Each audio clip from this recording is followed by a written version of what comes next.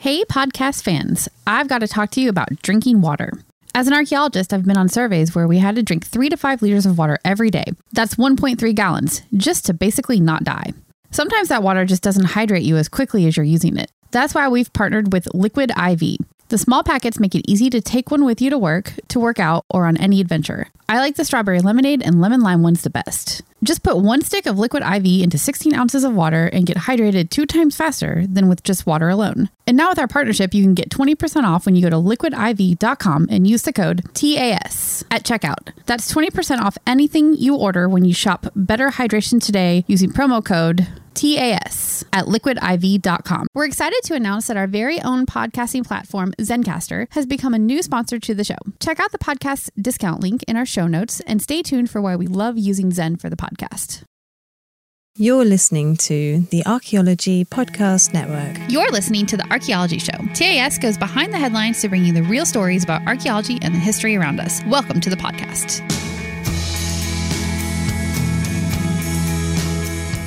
Hello and welcome to The Archaeology Show, episode 123. On today's show, we talk about gnawed Neanderthal bones, ancient Sicilian wine, and modern versus ancient human diets. Let's dig a little deeper.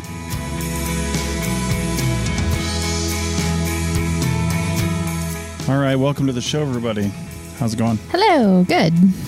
So, man, I don't even know what day it is. We've been, just a little dive into our personal lives. We've been driving every single day for the last 9 days now.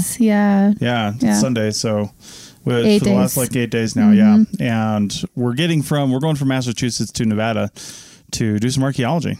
Yeah. So 8 days ago, we left Massachusetts. We are now in Wyoming, and I think the constant travel is starting to wear on us a little bit. Yeah, because we work full time. Yeah. We do long days on the weekends, but during the week we're only doing a couple hours, maybe 2-3 hours a day, before basically my meeting schedule, and it's a lot. So anyway, for sure, neither here nor there. So well, it was there, and now it's here. It's both here and there. So I thought I was supposed to make the dad jokes. Usually it is you, but I couldn't let that one go. All right, so what is the Neanderthal story of the week? Neanderthal story of the week. I feel like we should just bookmark one segment for Neanderthals every week. There's just like a resurgence in research into them. Is it? We're just paying attention. Is it that we're paying? I don't know. I feel like people are just more interested in them now. No? Oh. Scientists don't do research because people are interested in them. Yeah. Well, anyway, the major news sources are picking up a lot of Neanderthal stuff lately because we first saw this article on CNN and they titled it, "Gnawed Bones of 9 Neanderthals Found in Italian Cave," which is like, usually they're over the top with their headlines, and this one is not that bad. There's nobody surprised or astounded, which is great. Yeah. So what's going on here? So basically there's a cave in Italy called the Guattari Cave, and this cave was originally found in the 1930s, and a couple remains were found in there, but there's a lot of blockage and they just weren't able to do full excavation back in the day. And recently people have gone back in to get these blockages out of the way and do a more thorough excavation, and they have found 9 new remains. Plus, there were 2 from the previous excavations. So that makes a total of 11 Neanderthals found in one cave, which is kind of a lot of Neanderthals to be found in one cave. So that's sort of why this is so interesting and different and exciting. And these bones, these Neanderthal bones, have what look like cut marks in them.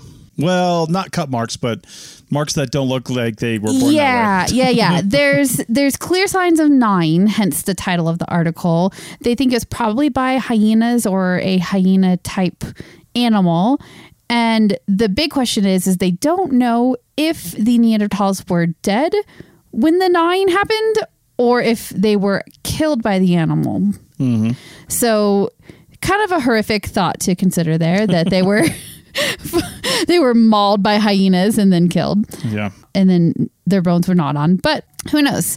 But yeah, so the Neanderthals that they found, they were able to date them. And one of them does date back to 90,000 to 100,000 years ago. And then the other 8 date back to 50,000 to 60,000 years ago. That's a huge span of time. Isn't it? Yeah. So, and it's a little unclear if all of the bones show gnawing from hyenas, and like why there would be such a big time span between the older one and then the newer ones. But that it is interesting though, because it does show that this cave was preferred by those people at that time. So they definitely were going back to it often over the years. So that's one interesting thing. So yeah. And they never went back and we're like, man, those bones there. Oh, well.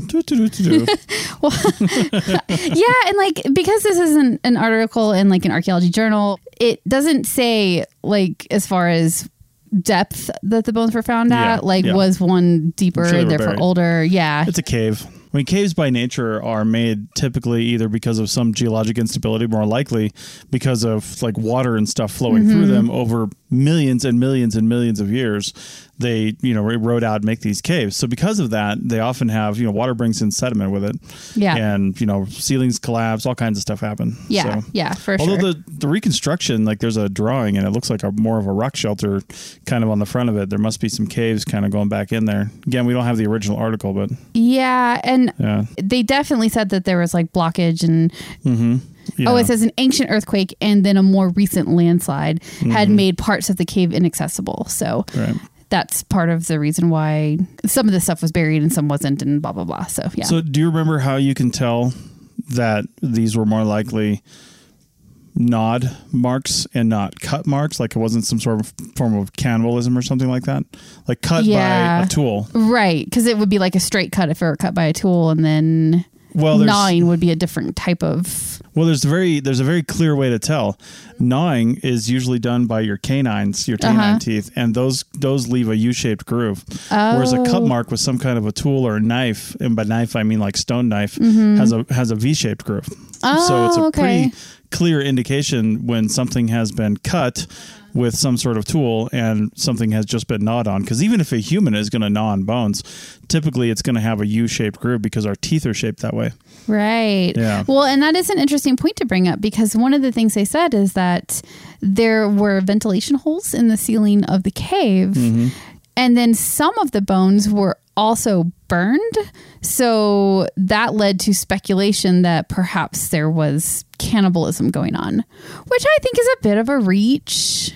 I mean, but maybe it's just that this was a great cave to be in, and somebody came by and there were just like bodies in there from the recent hyena activity, and bodies stink and are gross, so burn them and get rid of them. Oh, that's possible. Yeah, like some sort of funerary situation, whether either that or just clean it up. Yeah, that's definitely possible. I don't know. That definitely seemed like the writers of the news article were kind of reaching, because the word cannibalism is always something that sparks interest in people reading. So yeah, caves are also cool too, because they just get layered with sediment year after year. And one of the other things the authors were doing with this current cave study, and probably looking at some past excavations as well, but they're looking at the sediment to take a look at climate change, because it represents 60 to 120,000 years of animal species and pollen. Yeah. So if you just look, you might not be able to tell the layers year after year like you're looking at the rings of a tree, but in some cases you can, especially if it fills with water. Then you get those laminar sediments like you do at the bottom of a lake. But if it doesn't, I mean, simply just looking at the pollen, you can tell species of plants from 80,000 years ago versus 60 versus 40 versus 20. Yeah. And same thing with the animal species. Were there any that are extinct now that you're seeing in lower layers? Right. Stuff like that. So it's pretty cool. A lot of stuff we can tell from just this one cave. Caves are like literal treasure troves. Yeah, they're like archaeology gold. Yeah. Yeah, totally. Yeah. And the other interesting thing too that they were saying is that they hope to do more excavation to find tools, which I took that to mean that they did not find any tools in the excavations that have happened so far. So that'll be interesting, because if they don't find any tools or any other evidence of, domestic use of the cave, then that I feel like would give more credence to the thought that the hyenas killed them and dragged them back there to eat them, rather than humans were like occupying this cave. So, not humans, excuse me, Neanderthals. And that if there was fire, then maybe they did ritualistically burn them. Yeah. If they're not going to hang out there for a while. Right. They like to leave their stuff around. Yeah, for sure. So, all right. So that's pretty cool. So let's go from there and celebrate with a glass of wine. Back in a minute. Chris Webster here for the Archaeology Podcast Network. We strive for high-quality interviews and content so you can find information on any topic in archaeology from around the world. One way we do that is by recording interviews with our hosts and guests located in many parts of the world all at once. We do that through the use of Zencastr. That's Zencastr. Zencastr allows us to record high-quality audio with no stress on the guest. Just send them a link to click on, and that's it. Zencastr does the rest. They even do automatic transcriptions. Check out the link in the show notes for 30% off your first 3 months, or go to zencastr.com and use the code TAS. Hey everybody, Chris Webster here to talk about one of the latest supporters to the Archaeology Podcast Network, The Motley Fool. Now, I've been investing in the stock market through various applications for a few years now, and everybody who's listening to this can benefit from that sort of investment for the long-term financial planning. And also, I know the hosts of these podcasts can benefit because as archaeologists, like none of us get retirement. We all have to kind of fend for ourselves. So investing in the stock market is a good idea, but not everybody can do it. And look, we get it. The market is complicated and confusing, and to many of us, it simply doesn't make sense. In fact, where do you even start? Take all of the guesswork out of it with the Motley Fool Stock Advisor. The Motley Fool has been around for over 25 years and has been spot on in recommending some of the world's most important companies before they hit the big time. I'm talking about Amazon, Tesla, Netflix, Starbucks, all before they exploded in value. With their easy to use and super informative service, Stock Advisor, you could join the ranks before they potentially find the next big thing. After all, their average stock recommendation is up over 400% as of April 10th, 2023. And no need to be intimidated by financial jargon or market complexities. As the name suggests, these guys don't take themselves too seriously. Now, finances, that's a different story. Their friendly and relaxed approach has helped over 700,000 people move closer to financial independence, all while beating the market and having fun. New members can access Stock Advisor for only $89 for their first year, a full $110 off the full list price. Don't sit on the sidelines and think about what could have happened. Visit fool.com/APN to start your investing journey today. That's $110 discount off of $199 per year list price. Membership will renew annually at the then current list price. So again, check the link in the show notes of this episode. Pulling up to Mickey D's just for drinks? Oh yeah, that's me. Nothing extra, just perfection and a straw. Coming in hot for the coldest cups on the block. Because there are drinks. Then there are drinks from McDonald's. Mix things up with any size lemonade or sweet tea for $1.49. Perfect with our classic fries. Price and participation may vary. Cannot be combined with any other offer. Ba-da-ba-ba-ba. Welcome back to episode 123 of The Archaeology Show. I'm going to start saying it like Ohio State and say The Archaeology Show. It's not Archaeology Show. It's The Archaeology Show. I don't know why they do that. There's got to be a reason for it. I don't know. It's always been The Ohio State. Please don't come and murder us in our sleep, Ohio people. He does not know what he says. I know I'm not a sports ball guy, so I don't really know, but I have heard that kind of stuff before. So anyway, welcome back to The Archaeology Show. And now we're going to talk about wine. And as we're making our journey across the country, we are using a service called Harvest Hosts, which basically gives you I'm putting in scare quotes here, like free camping at wineries, distilleries, places like that. But we end up spending more on wine because they say patronize the people that you're at, right? Like we're currently at a bowling alley in Evanston, Wyoming, and we are going to go have some of their wings and maybe bowl around. For sure. I'm like pretty excited about that. So let's get this segment going here. I know, it's our duty as Harvest Host members to go do that. We're doing the service. Now, anyway, it brings money and stuff to local communities, things like that. So we like to support that. But anyway, wine is definitely on our minds. And maybe when I found this article, that is why I clicked on it. But the article is entitled How Scientists and Archaeologists Trace Beer and Wine Through Antiquity. Now, this is from Wine Enthusiast, but to their credit, they actually link to the PNAS article, which is the original article, entitled Chemical Evidence for the Persistence of Wine Production and Trade in Early Medieval Islamic Sicily. And that is an open source journal, right? Yeah, totally. That's cool. So, and one of the cool things I liked about this was, first off, their study area, pre-Islamic Sicily. Let's just put that together for a second right now, because what that really means is, and I wrote this down. So Sicily, the area of Sicily, which is the island off the boot in Italy, that's actually not that far from the Middle East and North Africa. Yeah. It's just a hop, skip, and a jump across the Mediterranean. Right. I say that having done that in the USS Enterprise and standing there seeing like 18-foot swells on the Mediterranean on a clear day. So yeah, I mean, exactly easy. Attacking that kind of a sail back in the day would have been pretty difficult, but yeah, of course you could have walked there too. You should just go around the long way. Oh my God, that would take forever. Well, people did it. So anyway, it was under Islamic control, which I'm not exactly sure what that means. Like which Islamic countries or areas actually had that area under control, but it was for a lot longer and much more recent than I ever would have expected. And it says 5th to the 11th centuries. Oh, no way. AD. Yeah. Oh, so Sicily would have been under the control of the Romans at the height of Roman Empire, right? Yeah. And then when they started to sort of dissolve, then I'm guessing whatever Islamic group came in and took control of the island until they finally lost it in the Middle Ages. I guess so. And it would be real interesting to see, because when I think of Sicily, I mean, I've been to Italy a few times, but when I think of Sicily, I think of, pizza and, Sicilians and, all that, like Sicilian mobs. Sicilian mobs. I mean, all the typical Italian stuff I think of when I think of Sicily. Yeah. But it makes me wonder, like, how much Islamic architecture and influence is actually in Sicily. I would imagine a lot, because I don't know a whole lot about Sicilian culture necessarily, but I do know that like the food and some of the traditions there can be very different from mainland Italy. So I'm sure there's a lot of different stuff there, and it must be because of this influence from the Islamic culture that ruled for, gosh, how long? Like 800 years, it sounded like you said? 600-700 years at least. Yeah. So that's cool. So, yeah. So anyway, one of the things that was really cool, there was a researcher, she's a postdoctoral fellow, I think it is, Leah Drew, I'm not sure, Drieu. We're going to link to the original PNAS article as well.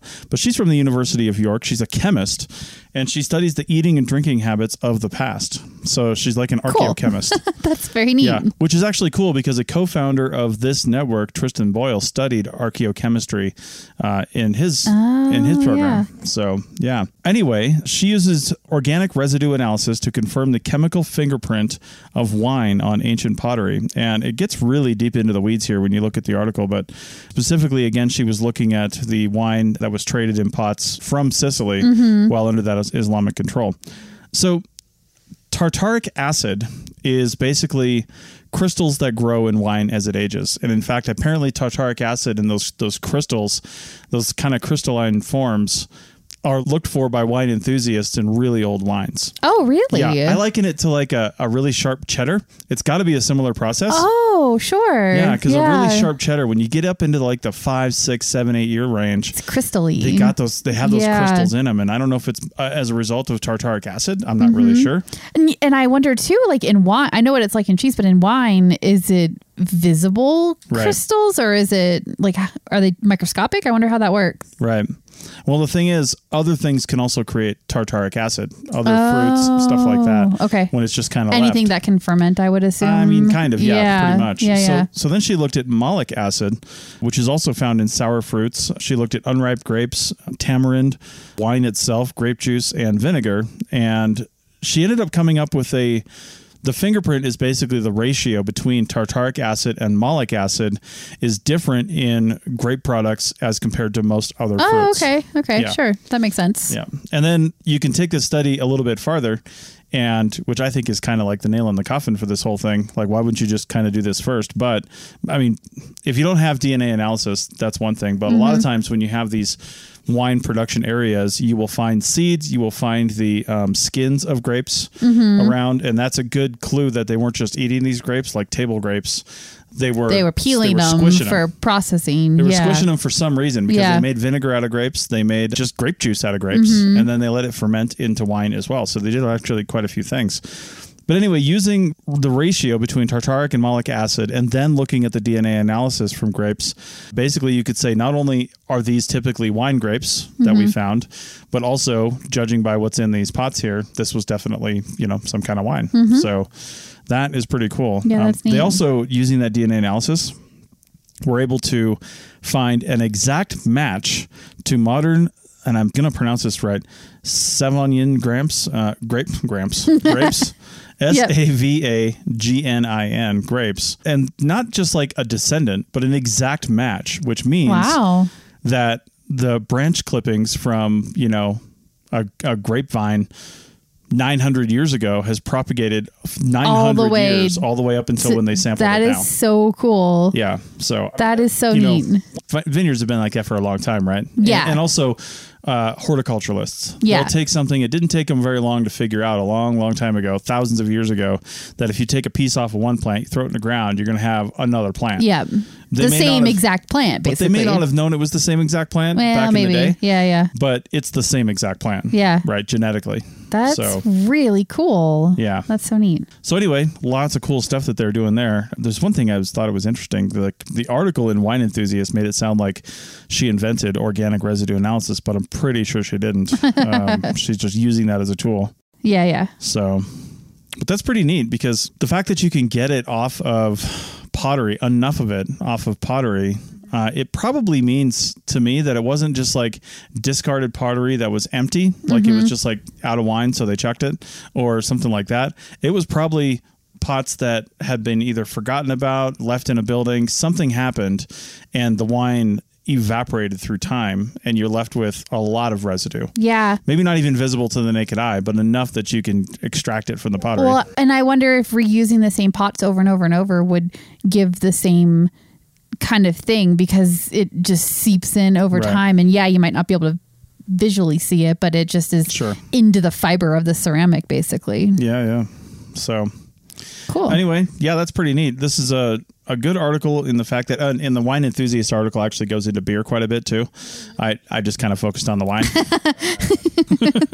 And they actually do talk about beer in the PNAS article as well. Yeah. So definitely head over and check that out. It's got its own idiosyncrasies, but kind of along the same lines of doing the organic residue analysis and the genetic analysis as well.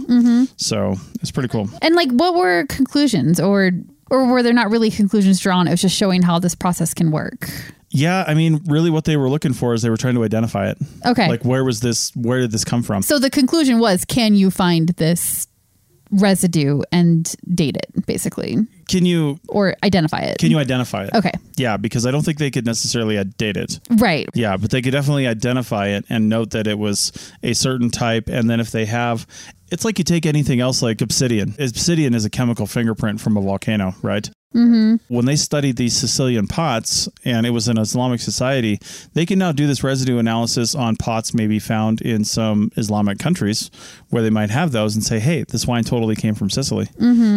So just being able to identify that, and then using this process, I mean, there is wine all over the Mediterranean, right? Just everywhere. So being able to understand the chemical analysis and fingerprint these wines and their points of origin will help better understand Mediterranean trade networks. Yeah. So, and maybe even global trade at least hemispheric trade networks, because they work from over here. I'm seeing what you're saying. Like, we could potentially see like this specific wine residue all over Europe, and then we can see how it was moved around the continent, basically. Yeah, wouldn't that be cool to find like some Sicilian wine somewhere up in northern England or something like that, an old pot? Just like the journey that wine would have taken, and then people enjoyed it up there, and just it would have been a thing. Yeah, so that would have been really cool. Food has always been one of those elite sort of commodities where I mean, all going back. I mean, I don't even know if there's a start. It's just been always, right? Like, if you have something that is hard to get and sought after, you're seen as above. Yeah. For sure. Wine and food. I mean, just to say that you've got wine from Sicily, whatever it was called back then. I don't even know if it was called Sicily, but you've got wine from here.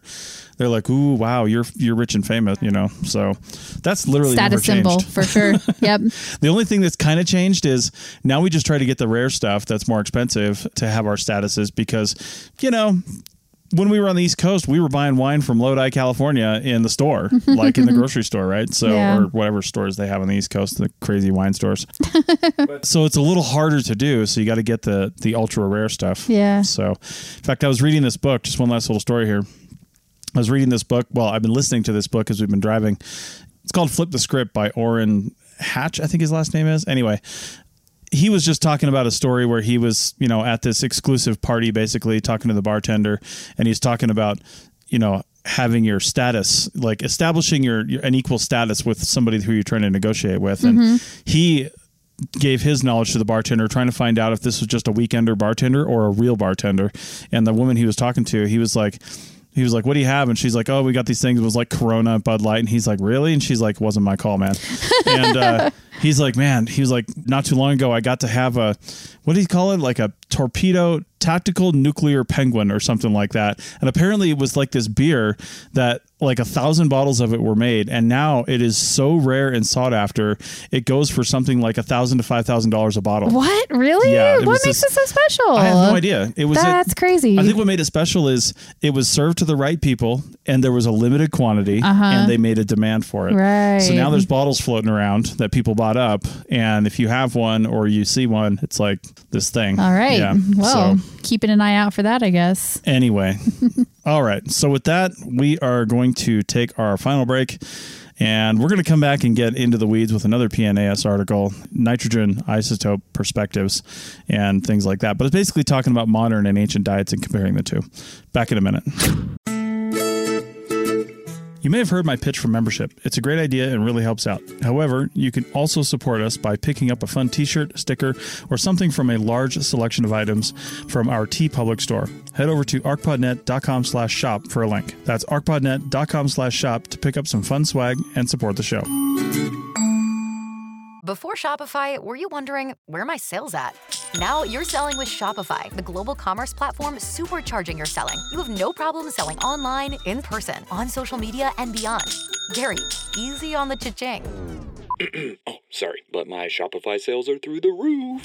Start selling with Shopify today and discover how millions of businesses around the world use Shopify to ignite their selling. Sign up for a $1 per month trial period at shopify.com/listen. Shopify.com/listen. Welcome back to episode 123 of the Archaeology Show, and we are going deep into some science for this one.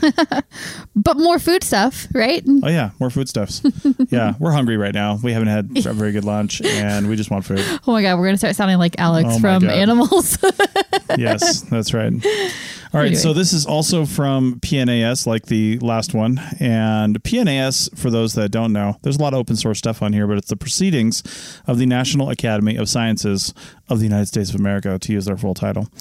This was published on May 11th, 2021, and it's called A Global Carbon and Nitrogen Isotope Perspective on Modern and Ancient Human Diet. Now, I will tell you, this thing really quickly goes deep into the weeds on chemistry. It does. I read the abstract and I was like, cool, got this. I'm here, I'm with it. And then I started reading the full article and like I felt myself start like skimming more than reading because I was like, oh dear God, there's a lot of science here and my brain is not absorbing all of it.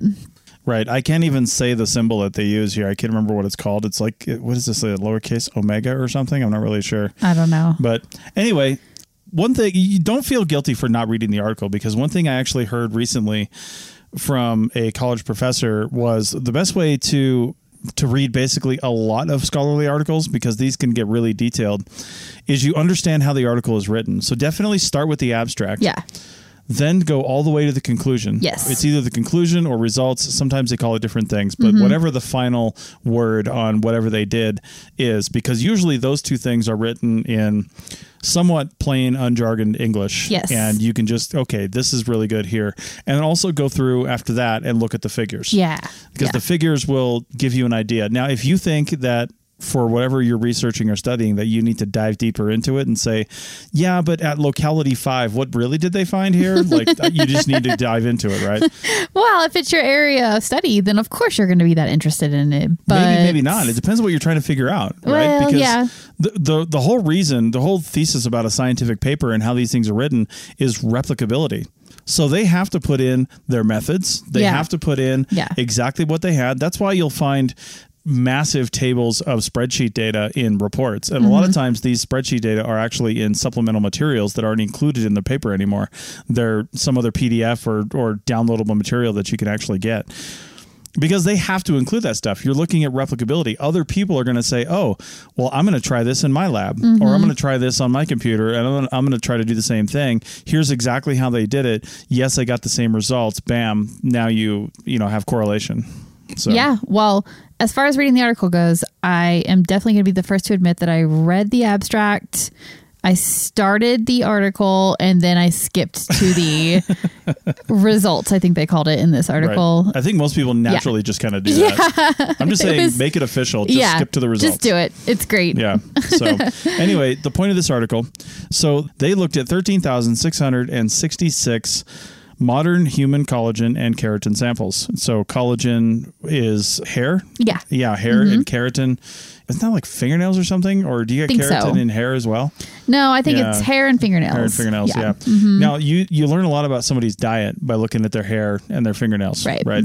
You learn a lot of stuff about that. And these guys didn't do their own study. They looked at other reports that, again, had these tables of data in them. They had already done the sampling. They'd already sent off for results, and they were looking at some of the chemical signatures within these results. It might not even have been the original purpose of the paper that sent off the samples to get analyzed. It was all modern humans, or it was ancient and modern? Well, it was a mix. When they say modern human, we're talking about Homo sapiens. Okay. We're not talking about Homo erectus. We're not talking about Neanderthals. Right. So when we say modern humans, we're going back 200,000 years. Okay. Yeah. So now we're going to get into finer detail on this here in a second. Yeah. This macro study of these 13,666 samples were, I don't know if I read deep enough to see what regions it crosses, but basically it was from a lot of different places, and it was from a lot of different populations. So current modern populations, and by modern in this case, I mean, post-industrialization. Right. And then also modern, like subsistence societies, like hunter-gatherer societies that still exist today. Right. But also prehistoric peoples and pre-industrialized modern peoples. Right. It sounds like they split these samples up to pre and post industrialization, and also to subsistence and urbanized or non-subsistence populations, whatever you would call that. Right. So that's how they were like splitting them up and then comparing them to prehistoric examples.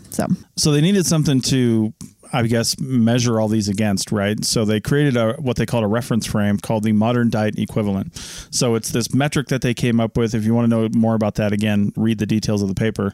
But they used this modern diet equivalent concept to compare modern human diets. And again, like I just said, human diets prior to the advent of industrialized agriculture and the natural environment. And by natural environment, it just means people just eating off the natural environment, like right now, like hunter-gatherers, basically. Sure. Yeah. So...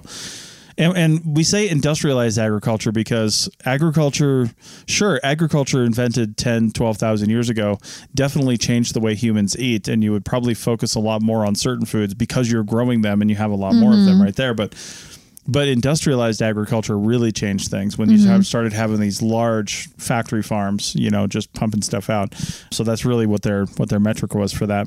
And what it revealed was what we can probably basically guess, but it's nice to have the paper and research to back it. But it revealed that humans that are pre-industrialized agriculture and humans that are subsistence cultures today have a much broader diet than people who are non-subsistence food eaters, like most of us are, to be honest, right now. Even if you have a garden in your backyard and you go to the farmer's market every weekend, your diet's not as broad as somebody who, pre-industrialized agriculture. It's just simply not. Somebody who's just living off the land and what is around them ends up eating a much broader diet. Yeah, one of the ways that they characterize that statement was they say humans have the ability to consume opportunistically as extreme omnivores within complex natural food webs, which basically means we'll eat anything. And when your life depends on it and your family's life depends on it and you got 15 screaming children right there going, I am hungry, it's like you're going to find something to eat. You're going to be like, wow, that tree bark does actually look good now. Oh, turns out it's got maple syrup on it. No, that's not how that works. No, that's not how that works at all. I was going to say, like, that's how insects and crickets and things come into play, right? Yeah. Because they're actually like a really great source of protein. That's right. And a lot of communities do eat them on the regular. So, yeah. Yeah. I mean, humans, you just think of, even if you've never been to one, and I haven't been to like any authentic ones, but you think of like Asian markets and stuff like that, a lot of the stuff that they eat over there would just be people in the Western world is just repulsed by. But it's just what they've eaten their whole culture, and they didn't go into industrialized food production until way later than say the rest of Western world, like the Asian societies did not. So they still have a lot of those cultural things that are just, accepted. Yeah. That they eat. Yeah. Like India, Africa, places. Makes for a much broader diet. So as far as overall health goes, I'm guessing it's a good thing. So yeah. One thing I thought was interesting about this article is because I was like, well, we know what people were eating in the past, right? Like we know from burned remains of hearths and things like that. Like we know what they were eating. But what this article pointed out, and what I thought was kind of the most interesting, is that yes, we know what they were eating in the past, but we don't know what proportions they were eating it in. Sure, we know they were eating corn, they were eating wheat, they were eating meats of some sort, but how much of each? We just didn't know. But this study is what's helping like narrow in on what those proportions were, and helping just give a better idea of what like the diet and the life of prehistoric people were. So that was a really cool takeaway for me from this article. We all hear the phrase, you are what you eat. I mean, that's quite literally true with some things. Right? Like the stuff that's in the food that you eat leaves a fingerprint literally inside of your body. Right. Yeah. And you can really tell, like we've known for a long time how to tell some of the macro things, like were they, subsisting on fish products and marine products more so than say land-based products, that's pretty easy to tell in somebody's diet by looking at their hair, their fingernails, stuff like that. So, I mean, it also helps that they lived in huts by the water. You can probably guess that too, but it's nice to have this correlation. Yeah. And the more we refine this science, the more we might be able to refine, I mean, even more things about somebody's diet. There's Otzi the Iceman, who was found up, was it the French Alps or the Spanish Alps up in that area?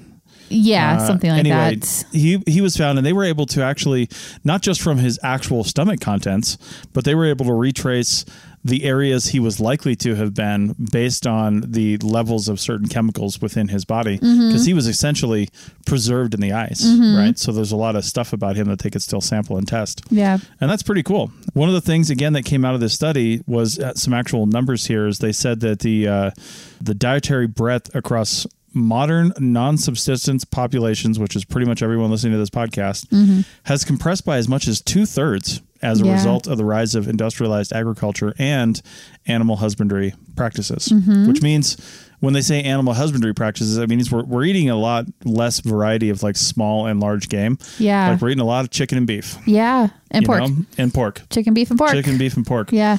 And that's pretty much it. Yeah. We're not putting a lot of other game on our menus. So now we just drive across Wyoming. They may beg to differ. There's a lot of like, I think it was either Nebraska or Wyoming in the last couple of days, I saw a place that was just like the Big Game Cafe or something like that. I don't know what they serve. Probably. Yeah, I don't know. Probably actually, some venison, I would imagine. Buffalo, maybe? Yeah. Yeah. So that is super interesting. It makes you wonder if maybe the paleo diet, maybe there's something to that. Maybe it's not just a fad diet. Maybe go research that and at least take the broadening of your diet aspect from it, because I'm sure that's part of it. I don't really know anything about paleo diet, but okay. Well, let's get into the paleo diet for a second, because a lot of people do bring that up, right? Yeah. And they think, well, let's not eat any processed foods, because obviously they didn't have processed foods back in paleo times. Yeah. Whatever, it's like olden times for prehistoric people, right? It's like, what does paleo times even mean, right? So, but they didn't have any processed foods prior to our ability to process foods. Right. I mean, along those lines, neither did Victorian England, right? They didn't have processed foods either. Not today's processed foods. Yeah, that's for sure. Not processed in the way that we think of processed foods, right? So, and then again, what is food processing? Is wine a processed food? Is cheese a processed food? Yeah. I mean, I guess they are technically. Where I'm going with this with the paleo diet is basically, I've heard some people say it's just eat more meat, right? And take out your grains and stuff like that. But given what we know from the actual archaeological record and these samples that were taken and then analyzed in this way, it wasn't just eat more meat. It was eat more of a lot of different things. Yeah, it's the variety that seems to count here. Not just not processed foods, but a variety of not processed foods. So good luck with that. Yeah. That gets hard. Yeah. I don't think I'm going to take up hunting anytime soon, but I mean, for most of us, that just means we're going to have avocado toast in the morning instead of I don't even know what else. Cereal. Yeah. Yay, paleo diet. So avocado toast is like so 5 years ago. Come on, there's got to be something better than that now. I literally don't know what else to say. Yeah. Well, it's delicious. I know. All right. Well, with that, I think we're going to end this. Those were 3 very different but interesting news stories. So I think we covered a lot of ground there. Yeah, definitely. It was interesting. All right. Well, we'll be back next week with, I'm sure, something equally interesting. Yep. Probably not. But for right now, we're going to go broaden our diets with chicken wings. So chicken wings. Nice. See you next week.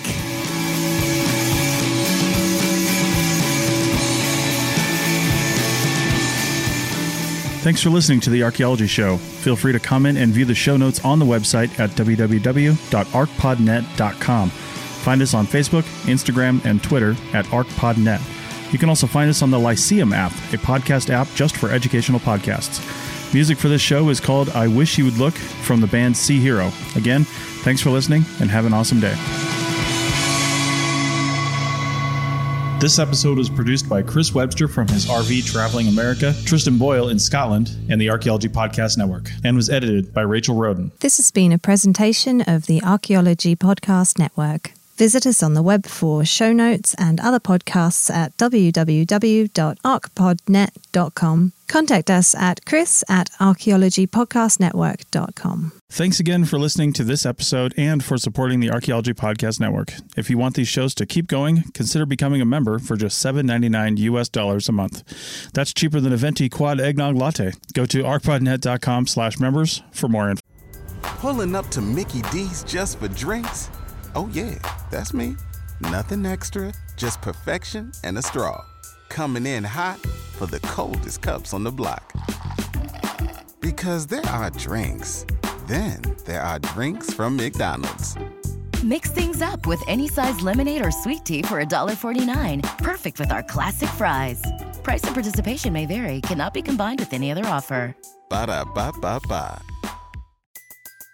Everybody in your crew identifies as either Big Mac Burger, McNuggets, or McCrispy Sandwich.